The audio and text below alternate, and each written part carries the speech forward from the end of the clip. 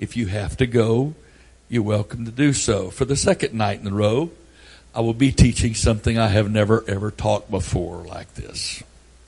Okay? From scriptures that we used a little bit last night, Galatians chapter 5, beginning with verse 16.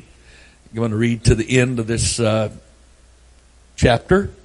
Galatians 5, beginning with verse 16. This I say then, walk in the Spirit, and you shall not fulfill the lust of the flesh. For this cause, for this reason, on this account, for the flesh lusteth against the Spirit, and the Spirit against the flesh.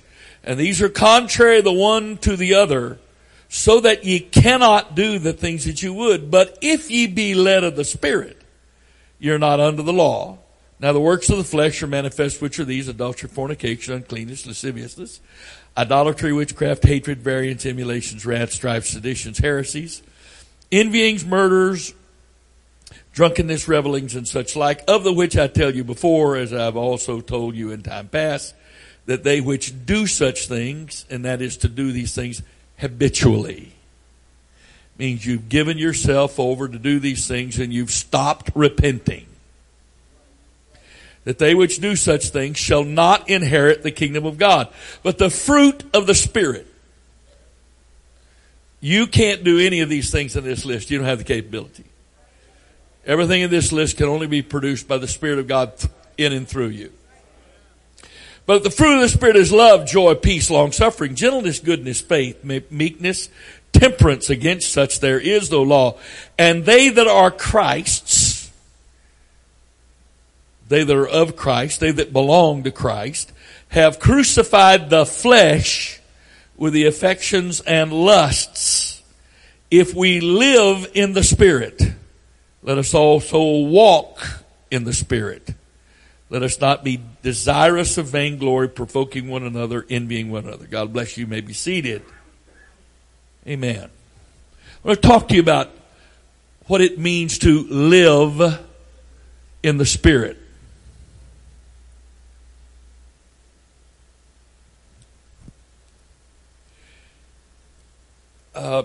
So many of us, and unfortunately even some that have been around a long, long time, are still pretty much going by some kind of formula of Christian life. You know, the do's with the don'ts, and I got to pray an hour a day, and I got to read a chapter or two of my Bible every day, and if I try to do that, then I'm supposed to do this, and I'm supposed to do that, and this is a shall, and this is a shall not, and while all of that may be true, and it's certainly necessary for a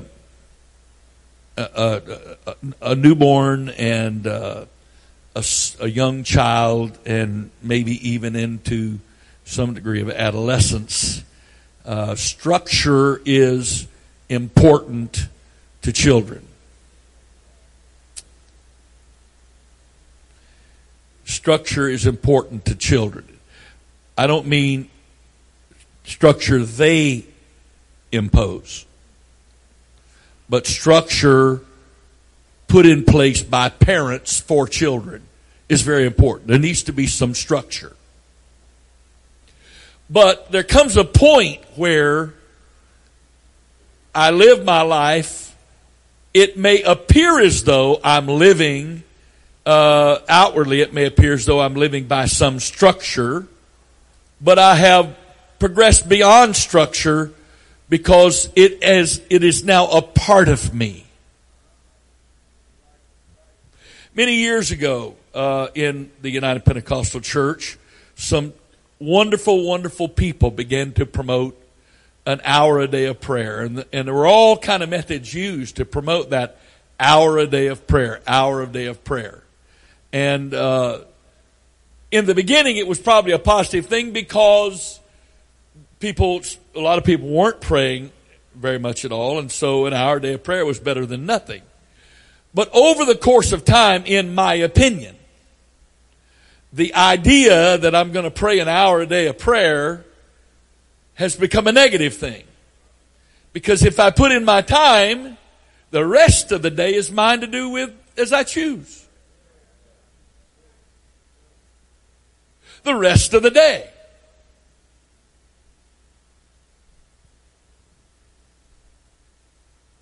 I could just, I prayed my hour today. Now I'll just go live my life. And so what it has unintentionally produced is Christians whose lives are compartmentalized between the secular and the spiritual. I do the required spiritual things each day, and then the rest of the time is secular.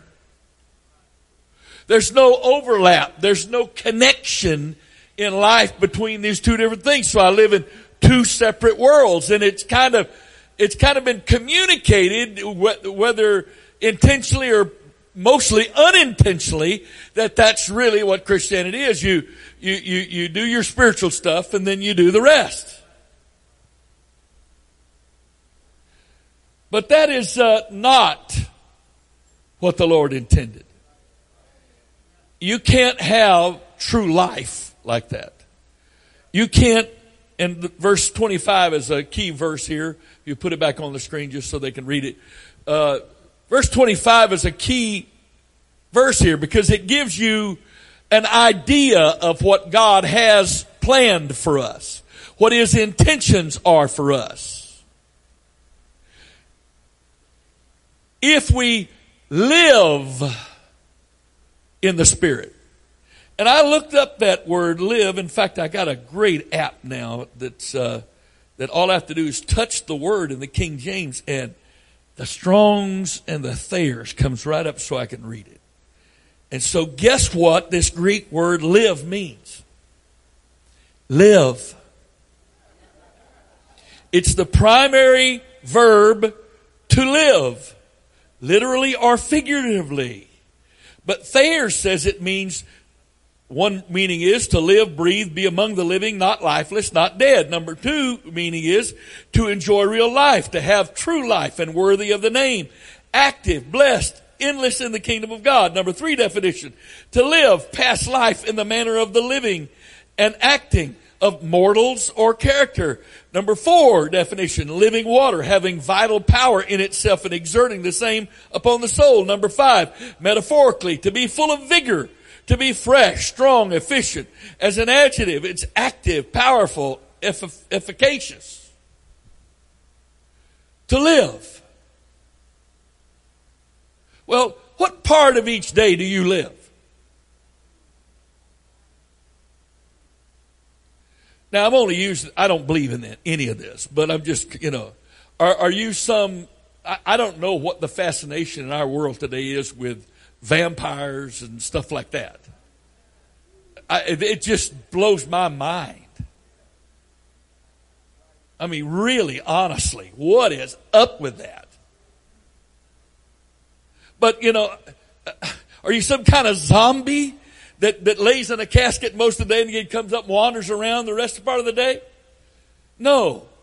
When it comes to living, you expect to live 24 hours every day.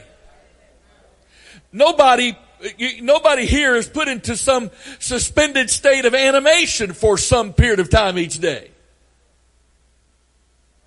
You really want to be alive when you wake up in the morning. You really want to still be alive when you lay down at night. If you happen to wake up in the middle of the night, you really want to be alive then, don't you? I mean, you really want to live, because what is the alternative? Hello? You're dead. Now my question to you is this. If the Lord took the natural to use it as an illustration or a metaphor of what He's offering us and wants us to have spiritually, how much of each day am I supposed to be able to fellowship with God, to experience life with God? Hello? What part of each day? For that hour that you pray? For the couple of times a week when you come to church? For those more spiritual that read the Bible a little bit each day, how much of your day do you live? Now, this is really a positive message. The reason you're reacting so negatively right now is because so many of you are very far, very, very, very far from this. Well, I want to make it really simple for you tonight.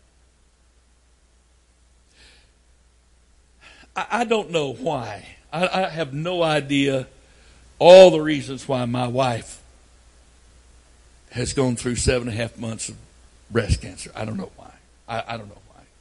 I don't know why, as her husband, I've had to go through that. I don't know what that's all about. And if you need God to explain to you why what's happening in your life is going on, you're not going to get an answer to that. He wants you to trust Him. But when it comes to His principles, His patterns, what He's promised, what He's willing to do, He is willing and wants you to understand why. He is more than willing to explain the why when it comes to His principles. He's not going to explain to you the why in your personal life over some specific circumstance, because that why is a matter of trust. But when you get into Paul's teachings, do you know what the primary purpose of Paul's teachings were? To explain why. One of these days, the Lord is going to let me teach verse by verse, maybe even word by word, the first 8 chapters of the book of Romans. It is the story of righteousness.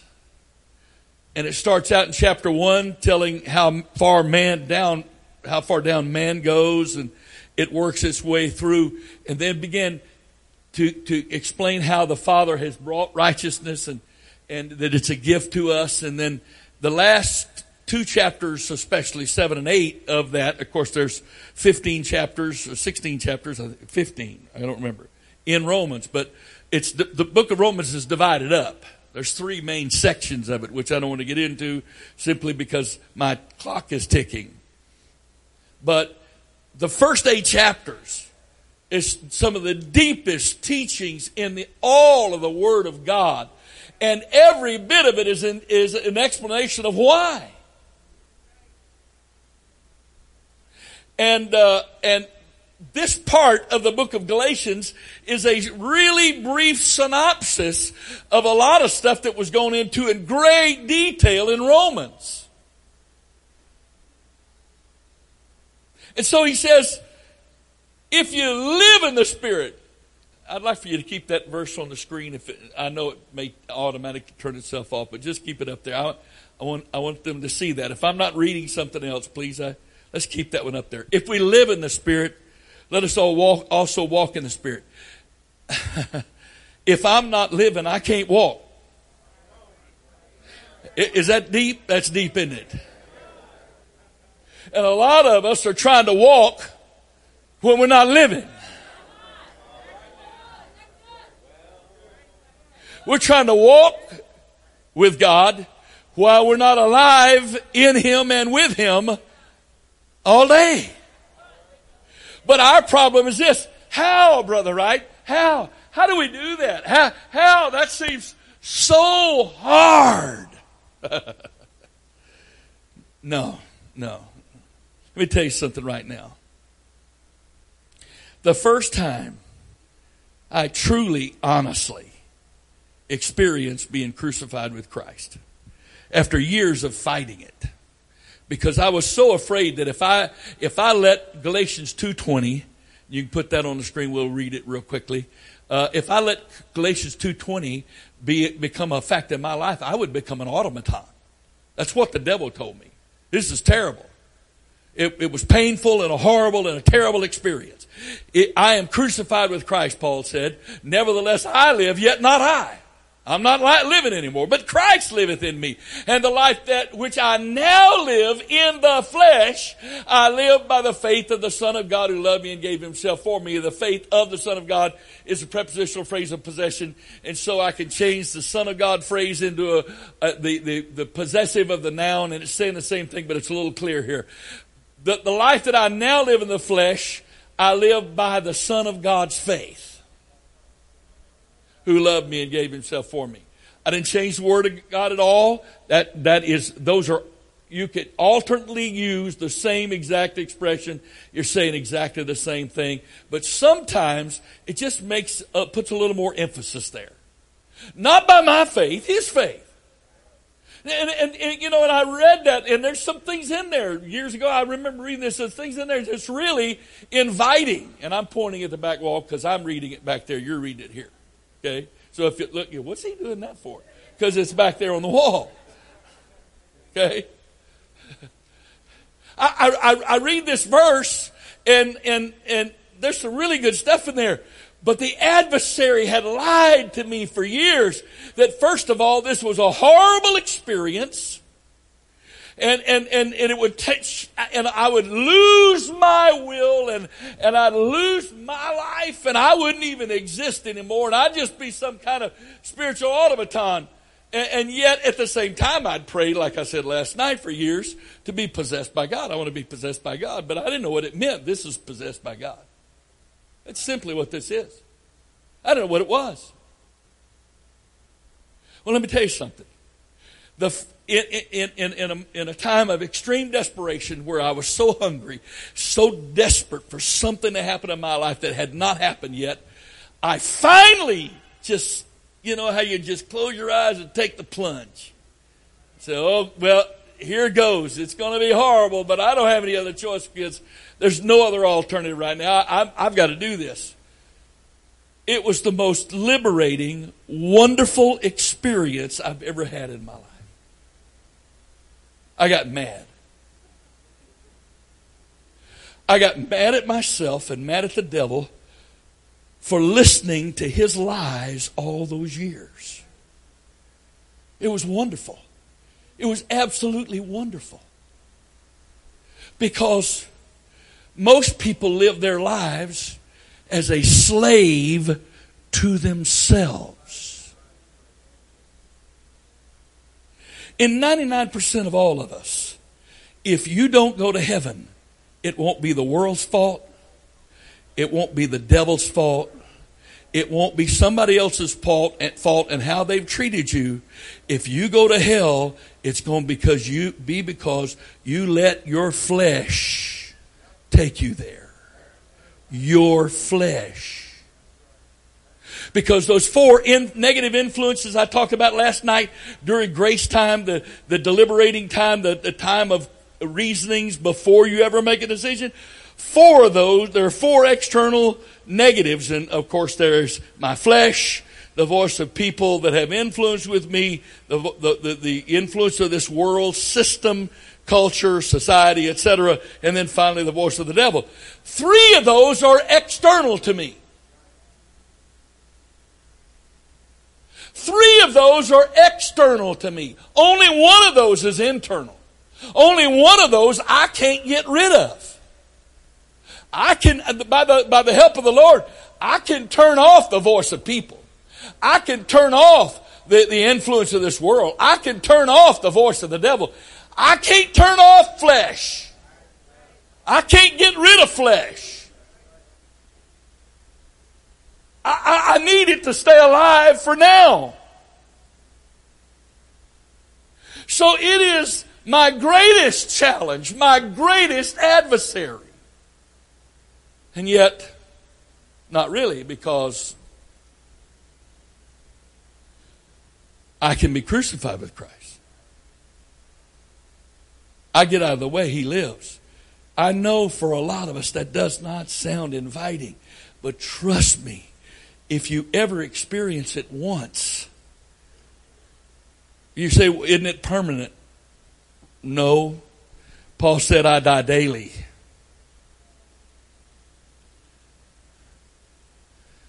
And If you die daily, it's easy.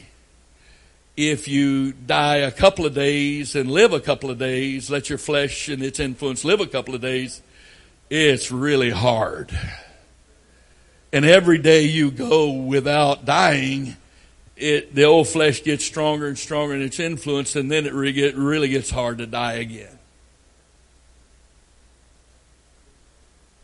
So we're back to Galatians 5:25. If we live in the Spirit, let us also walk in the Spirit.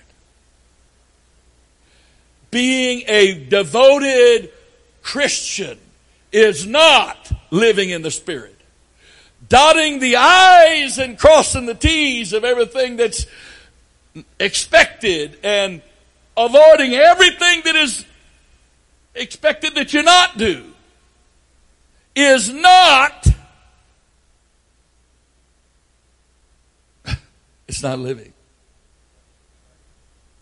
Just because you're able, and you can only do that for a little while, at best. I've had a few hours that I live like that. On a few occasions, I've had some whole days I managed to do that. On some even rare occasions, I've gone a couple of days or a week. One period of time, I went 2 or 3 months without having any real struggle. In fact, I remember the day it all changed. I got up and I was praying and I couldn't think of anything to repent for.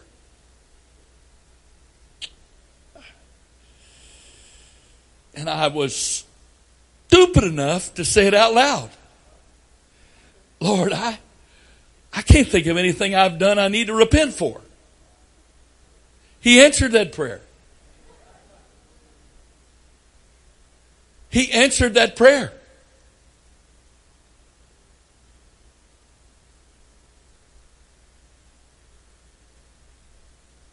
There is a change of perspective, of understanding of all of this.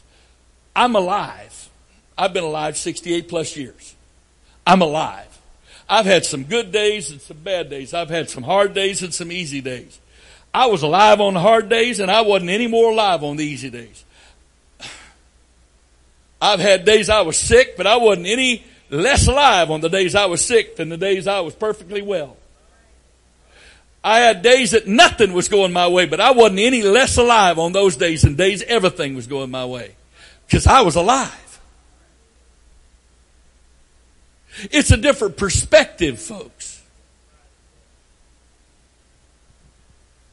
It's living in the Spirit so that you can walk in the Spirit. What does that mean? What does that mean? Is there a purpose for a prayer time? Absolutely, 100% yes. But the problem is, we don't understand the purpose.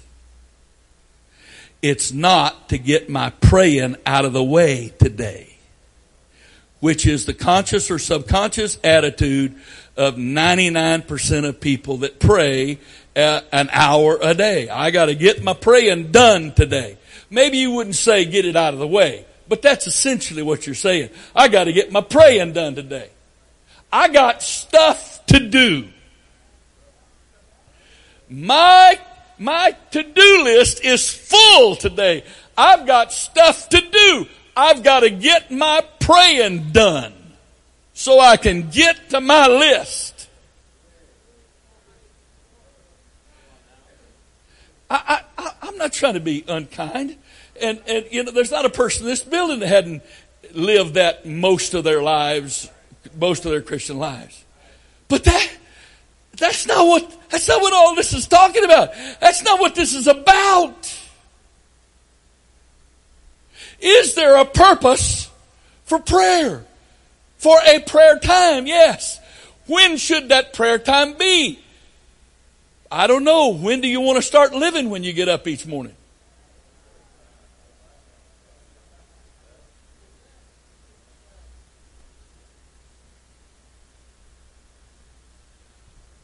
Is that too simple? When should I pray when I get up, Brother Wright? What time?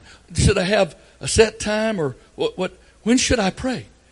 You should pray in the mornings when you're ready to start living.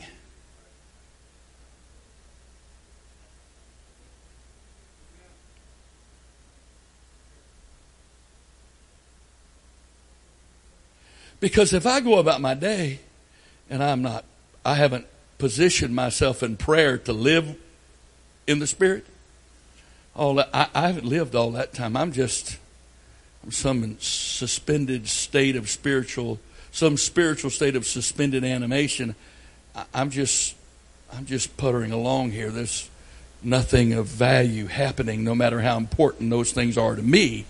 They're just.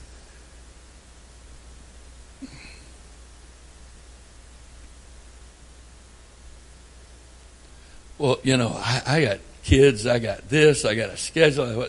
You know what time I'd have to get up to pray? I don't know. The point I'm making to you is I don't know how long that prayer time has to be. I think it varies every day. I'm talking about the beginning of living. That focused, specific prayer time. I don't know how long that's got to be. There are things to live today so that you can walk in the Spirit today.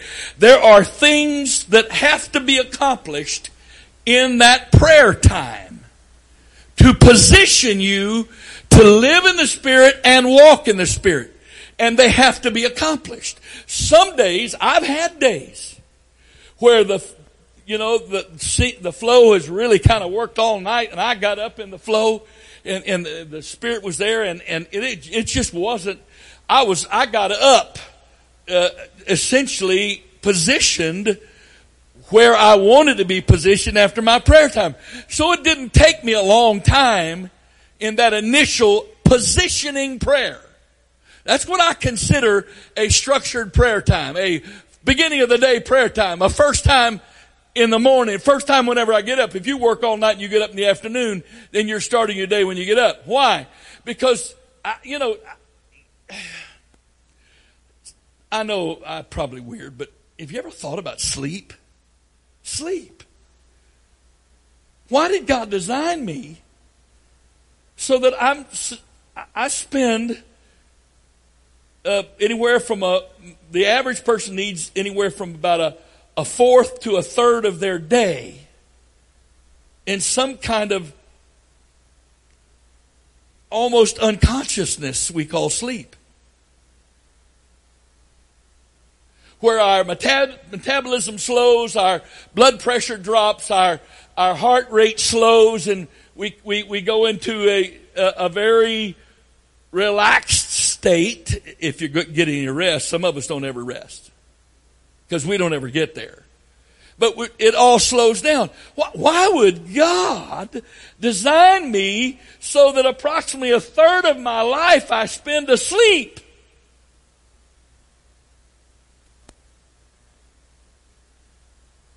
When you're 75 years old, you've slept 25 years. Hello? When you're 60, you've slept 20 years.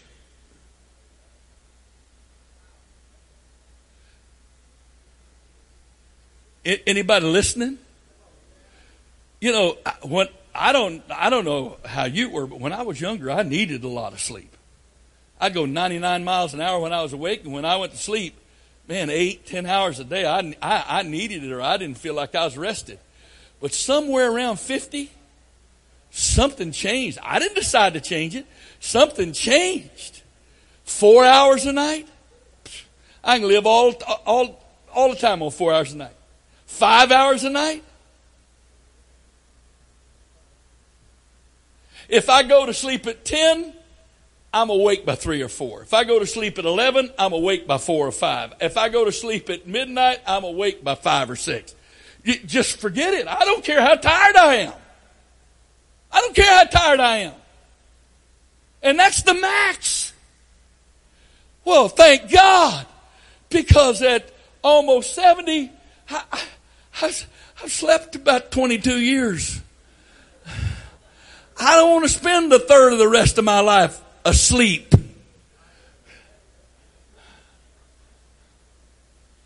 I mean, if I got 12 years left, I don't know, I'm just throwing that out there. Do I really want to sleep 4 years out of the last 12 years of my life? No, I don't. No, I don't. I'd rather take a little 5-minute nap in the afternoon and sleep 4 hours a night than to think I'm going to sleep 4 hours of the last 12 years, 4 years of the last 12 years of my life. No, this is the way my poor brain works. I don't count backwards anymore. I'm a year and a half from 70. I'm 11 and a half years from 80.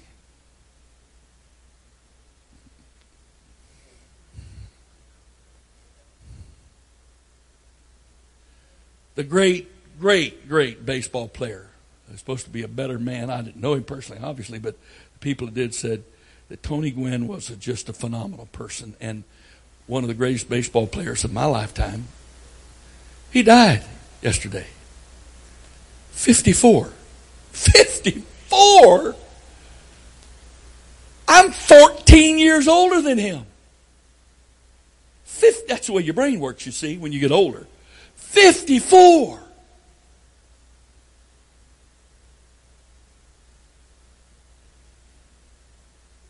We were out doing a little drive after an appointment here last day or so, just to get her out of the house, let her ride around a little bit. And so she wanted to go out to Bay Ridge. We rode around the water, and then we came back through town and rode through the Naval Academy. And for the first time in a long time, I drove up through the Naval Academy Cemetery. It was right there. We just drove up through there, and I've been through there before. And I have a right to be buried out there, but I don't ever plan to use it. Jesus is coming. I'm counting on that. But anyway, there was this brand new headstone there.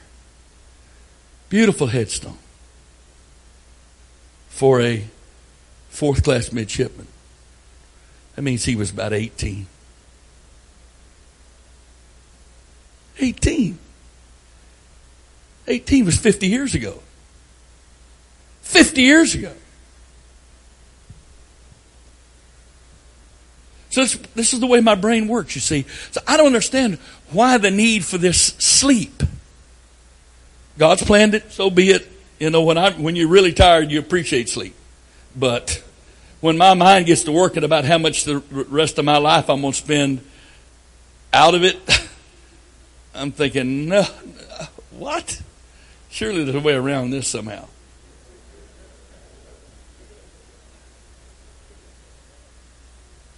But you get up in the morning, and after you've practiced living in the Spirit for a while, and walking in the Spirit is simple once you're living in the Spirit. It's living in the Spirit that's the issue. Once you practice that a while, you get up in the morning, that prayer time, that day starter, that positioning prayer that's necessary to position yourself to live in the Spirit the rest of the day. Seek ye first the kingdom of God and His righteousness. It's that first priority, that positioning. That's what I like to call it. I've never said this before publicly, but this is what I've been calling it in my own mind, and a few people I've discussed this with. It's a positioning prayer. It is putting me in the place where I can live in the Spirit the rest of the day. It's not getting my prayer done. It's positioning me to walk with God, because I'm living with Him the rest of the day. What kind of things do I pray in positioning myself? The Lord may give you your own list, but there's certain things that I've learned over the years that are revelations to me that I pray as a part of my positioning. Obviously, I want to acknowledge God as my Father every day, that He loves me and that He's in control. And that I can trust Him. I want to acknowledge to Him in positioning myself every day that without Him I can do nothing.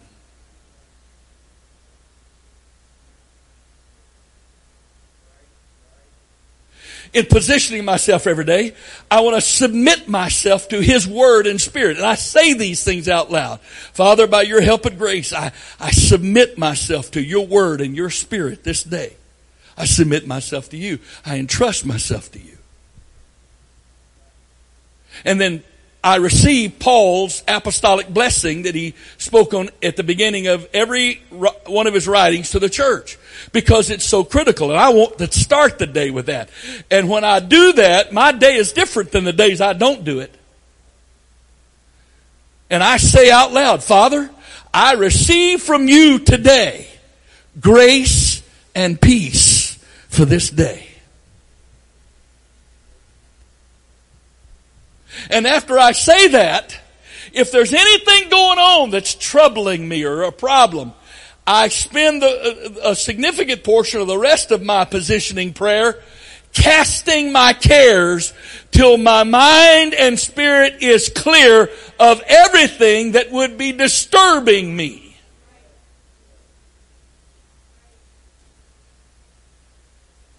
Because the scripture says,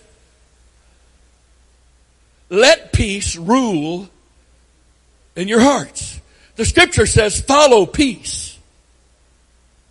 But you can't follow peace, and peace can't rule till you have peace. And you can't have peace while you're carrying cares, anxieties, troubles, fears, worries, etc. So I spend a significant portion of my positioning prayer starting my day casting my cares. Like what? What do you care about?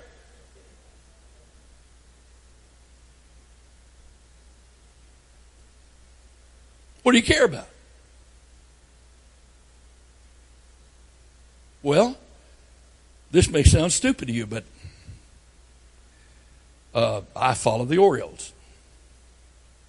And the news is this afternoon that Matt Wieters is going to have Tommy John surgery on his elbow. He's out for the season.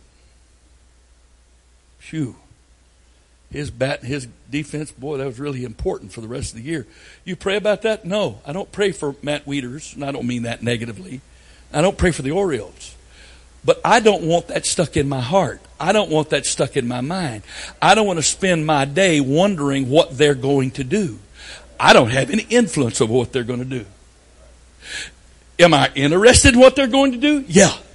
Are they going to stay with the guys they've got playing catcher? Or are they going to trade for somebody? Are they going to call somebody up? I don't know. But I don't want to dwell on that.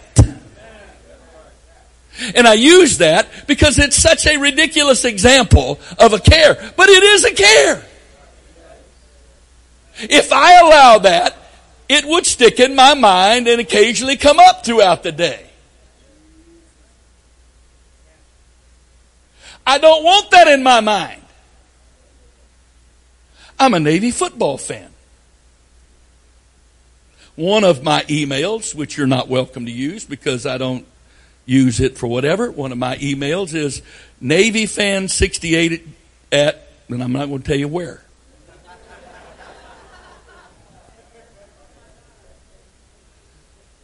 I'm a Navy football fan. Second only in this church to Mike Yu. He's not a Navy football fan.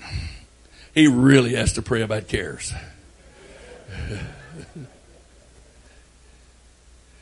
It would be easy to wonder, well, how are they going to do against Ohio State? First game of the season. Oh, man, you just hope you get out of there with no injury. All those Big Ten brutes out there beating on our little guys, you know. Well, I can't spend all my life worried about that. Is it of interest to me? It's of interest to me, but I don't want it to be a care. When does it become a care? When it sticks in my mind, conscious and subconscious, and comes up. I want peace. I want peace. I want to be able to follow peace. I want peace. You cannot live in the Spirit if you don't practice positioning prayer.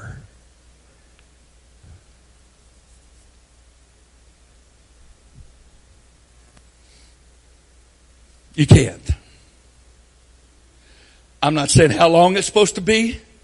Some days it could be 2 hours long.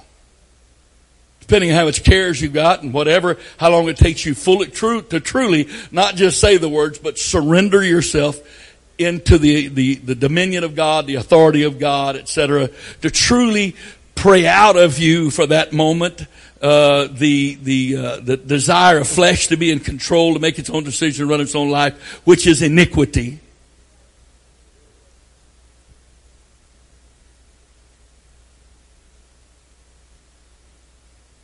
When you truly understand iniquity, repentance is really easy. Father, I confess my iniquity and all of its symptom sins. Because every sin is a symptom of iniquity. Because I would not sin if I had not taken control and made my own decision in something. Because every sin is a product of a decision, as I taught last night. And therefore, a decision made to sin is a decision made in iniquity, out from under the authority of God. If God says do this and you say, no, you're not telling me what to do, I'm going to do this, that's iniquity.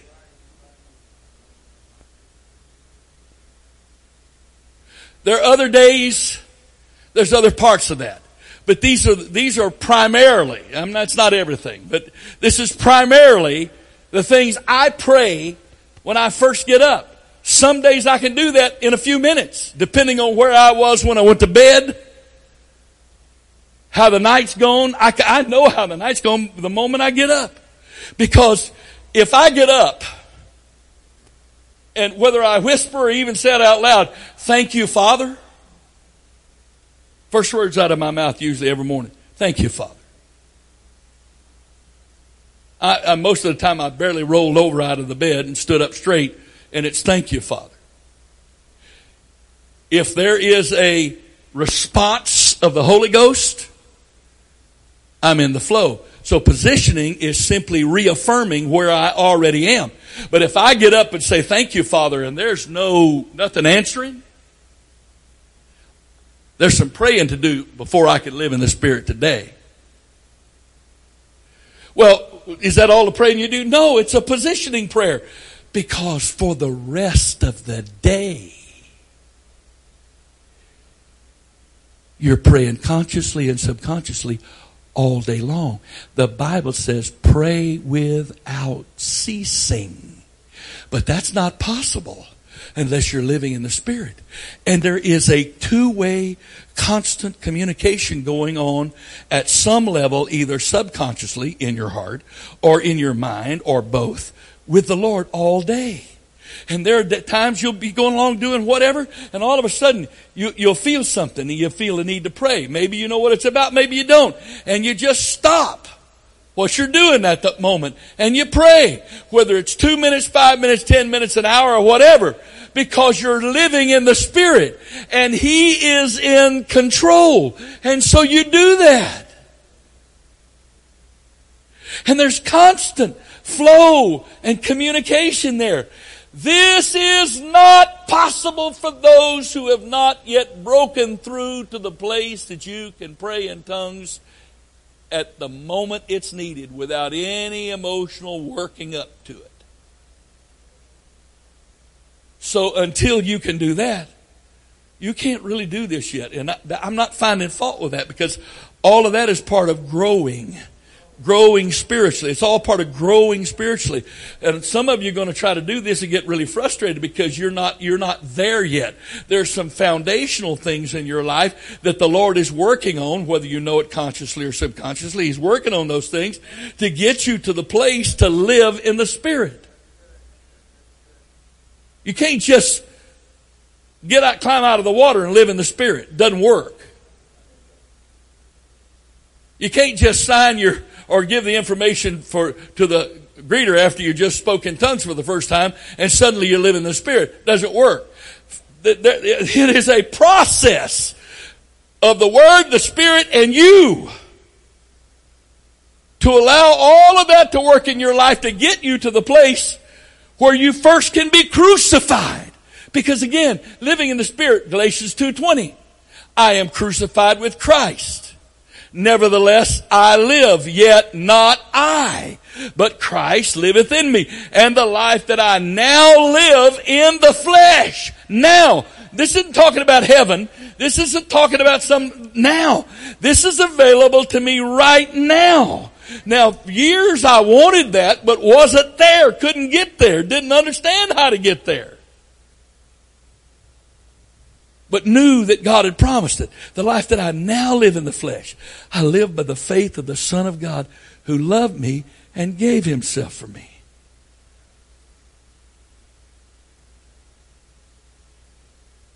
Trust me. Circumstances are circumstances, and I don't care who you are and how long you've been saved and what kind of walk with God you have. There are hard circumstances and there are easy circumstances, and there are circumstances we like and circumstances we don't like, and there are circumstances that are huge and ominous, and there are circumstances that are huge and exciting.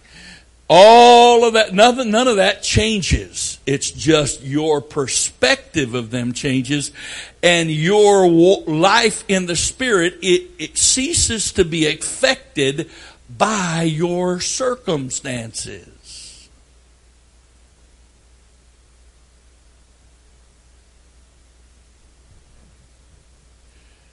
It's the most wonderful life.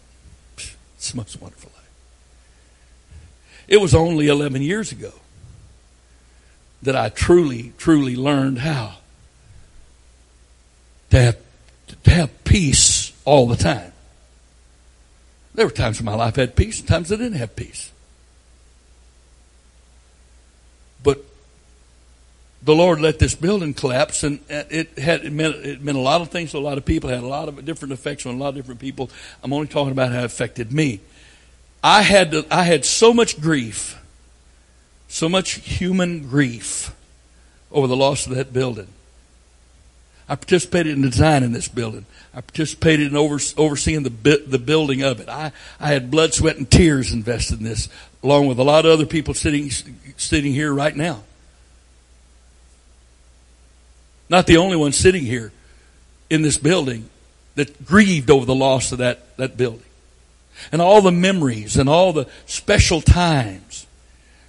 I don't know what all was happening in that prayer room over there, but I know there were people, visiting ministers that would come, and I'd say, have you ever felt an angel? Well, I'm not really sure. Would you like to feel an angel? Yeah. Come with me. And you'd walk them down to that prayer room, you walk in that door, and you weren't in that prayer room but a few moments. And you knew that place was full of angels. Full of them. It was the most amazing thing. I've never experienced anything like that in my life. I don't know. I hope they're still around here someplace, but it's not that easy to feel them all anymore. So there's all kind of stuff we lost over there. And I grieved over that. I had to learn to deal with the loss. And then, to have peace, you have to learn to deal with what you can lose. You have to deal with what you have lost. Then you have to deal with what you can lose. When you finally are able to give what you have lost to God, and then give everything you can lose to God in advance, whether you lose it or not, you've already lost it because you've given it to Him. It's all His now. If He lets you keep it for a while or forever, that's His business. It's all His now. When you learn to do that, then you have peace. Then you don't have fear. Then you don't worry. Then you don't go through all of this struggle all your life. That was only 11 years ago. I was 57. At that time, I'd had the Holy Ghost 45 years when I learned that. So I'm saying to you again, for a lot of you, this is going to seem impossible, and the Lord's going to let you not dwell on this right now. Because you can't get here. There's too much foundational stuff left needing to be established in your life for you to live this. But you need to know it's possible. I was a young pastor, and an old prophet of God was here preaching. And he said to me, Brother Wright, there will be a day that you will communicate with God all day long. You'll be talking to Him all day, and He'll be talking to you all day. Well, it was probably 40 years, 30 years before that I ever experienced that. Just like that. But you know what? I never forgot he said that was going to happen one day, that was possible. I never forgot that. And there were days I was wondering, how do you get there? How do you ever get to that? But it happened. I didn't get me there. The Lord did, and He did a lot of stuff in my life. A bunch of it painful to get there. Because, you know, I appreciate pain medication. I honestly do. I really honestly do. And I realize there are some folks that are in constant pain, and so medical professionals learned a lot about pain management, and I appreciate that. I really honestly do. A good friend of mine who's a pastor in this district had some major surgery on his back with all kind of metal stuff put in there. It's a long story, whatever. But while it was supposed to have taken away his pain, it didn't. So several months ago, they put a little electric box underneath his skin with wires running down both legs. And electrical stimulus goes down his legs and cancels out the pain. And so he's finally able to function without pain most of the time. And you put a little charger up against the skin, and it recharges that device in there. And it lasts for 10 years, and then he has to have it replaced, whatever. But he is now mostly pain-free. I thank God for all of that. Because let me tell you something. Pain is a pain. It's a pain. It's so disruptive to life and difficulty. But all of that being said, most of the time, pain is your friend. And you don't want to kill that pain off. Because pain teaches you stuff that no pain never can.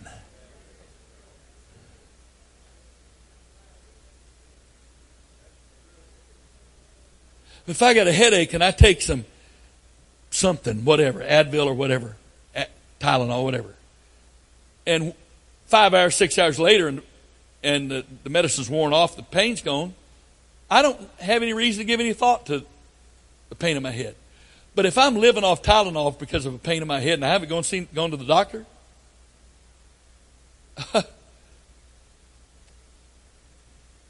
make sure your will's in order.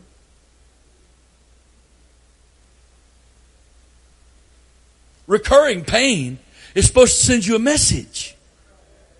So when the Lord allows pain in our lives, it's to teach us things. Not because He doesn't love us.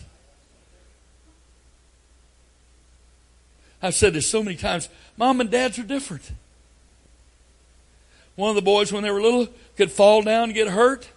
She wants to run in there and scoop them up and pat them and kiss them and, oh, baby, it's going to be okay. It's going to be all right. Oh, it's all right. Dad says, what's wrong with you, boy? Yeah, suck it up. Get off the ground. What's your problem?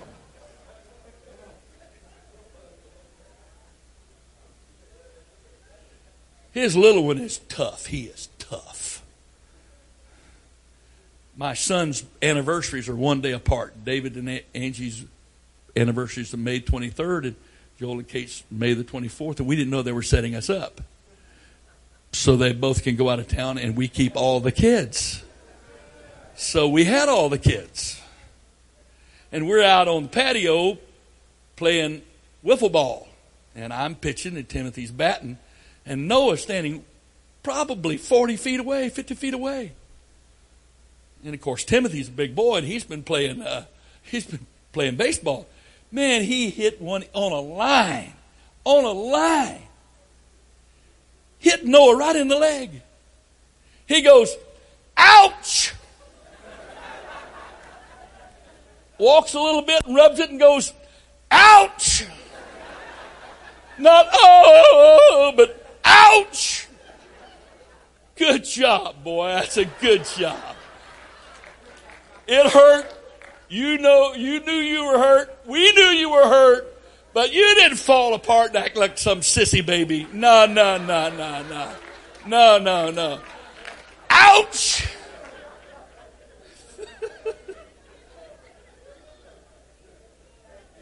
I was so proud of that kid. That had to hurt. I mean, it was hit hard. But he sucked it right up, boy. Yes, sir. Pain. Our Father allows pain for His children for good.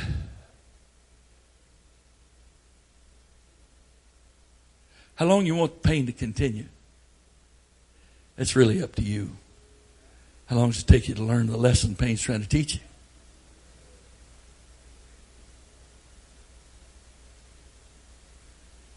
Hello? That's what the Lord's trying to do. He's trying to teach us that.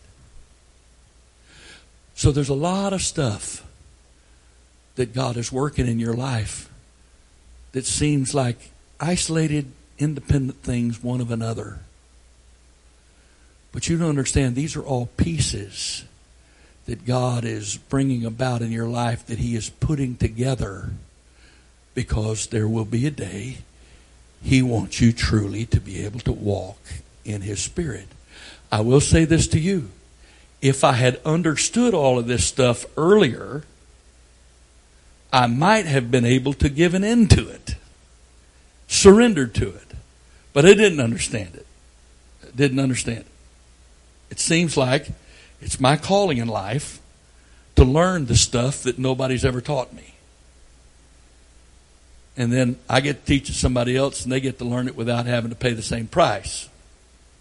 Well, okay. If that's His will, so be it. But trust me, I don't know if He made the duck story up, which He is more than capable of doing. My wife said to somebody the other day, all that drama stuff, that's not new. He'd lay in the bed when he was little, 5, and just make all kind of stories up like that. He was always doing that. You should have heard him play one of the original baseball games on a computer game and be the announcer at the same time. I'm so upset with myself I didn't record that without him knowing. It would have been worth having. I don't know if he just made the duck story up or not. But the Lord was speaking to me, and you know what I've just told you tonight? Hey, brother and sister ducks, you were created to fly. You may not understand how to fly right now. You may not see the way to fly. You might feel better walking around, paddling around, waddling around. Ducks waddle. Not real graceful. Or swimming around. But ultimately, you were created to fly. That's what the message I've given you tonight. You were created to fly. In Jesus' name, somehow, in Jesus' name, I pray that the Holy Ghost, the grace of God, the Spirit of God, the Word of God, would not let you settle for waddling when you're designed, created to fly.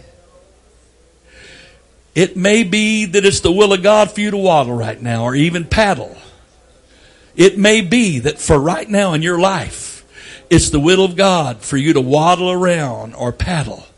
But you were given wings. You may not know how to use them yet, but you were born with wings that He wants to teach you how to use, because you were born and created and designed to fly, to live in the Spirit. Not so you can have goosebumps. Not so you can just talk in tongues once in a while. But to live in a place of fellowship with God. Of communion with Him all day long, every day. where you're flowing with Him and He's flowing with you and you're one together. You're created for that. Come on, just another moment or two. I'm done. Come on, come on. In the name of Jesus. In the name of Jesus. Father, help us. Don't let us settle, Father. Don't let us settle for waddling or paddling when you created us to fly. In the name of Jesus. In the name of Jesus. In the name of Jesus. In the name of Jesus. In the name of Jesus. If you won't give up on God, He won't give up on you. Oh, come on. You may be struggling today. You may be difficult. Things may be really difficult. Life may be very difficult. You may not see any light at the end of your tunnel, but there is a light there. Just don't give up on God, and He won't give up on you. God will not give up on us until we force Him to. No matter how low we get, no matter how difficult it gets, no matter how much the struggle is the struggle, no matter how low it feels like you've gone, if you won't give up on God, He's not going to give up on you. Come on, another moment or two here, please. Please let the Word of God plant this seed deep into your heart, deep into the ground of your heart. Come on, come on. Let the Spirit of God put that seed deep into the soil of your heart so that it can grow and produce fruit. In the name of Jesus. In the name of Jesus. When you leave this place, you may waddle out of here. You may paddle out of here. But in Jesus' name, I don't want you to forget. You were created, and it's God's intention to teach you how to fly. That's the plan. That's the purpose. Right now it may seem like you wouldn't know the voice of God if He used a megaphone. Don't give up. Don't give up. There'll be a day that you and the Spirit of God will fellowship 24/7. Just don't give up. Don't give up. In the name of Jesus. In the name of Jesus. In the name of Jesus. He tahalarorobokurata tabahaya. He kie kalarata tabahaya.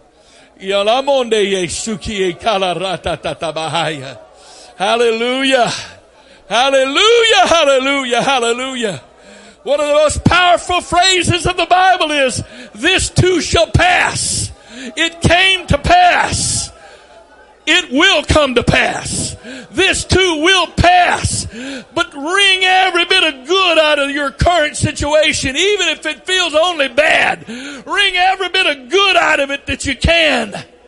Learn everything you can. Grow every bit you can with that situation. In Jesus' name.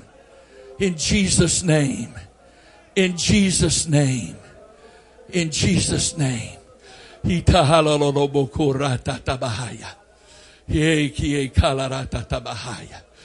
you, I don't want you to do this with clapping. I know we normally do, and that's fine, but right now I don't.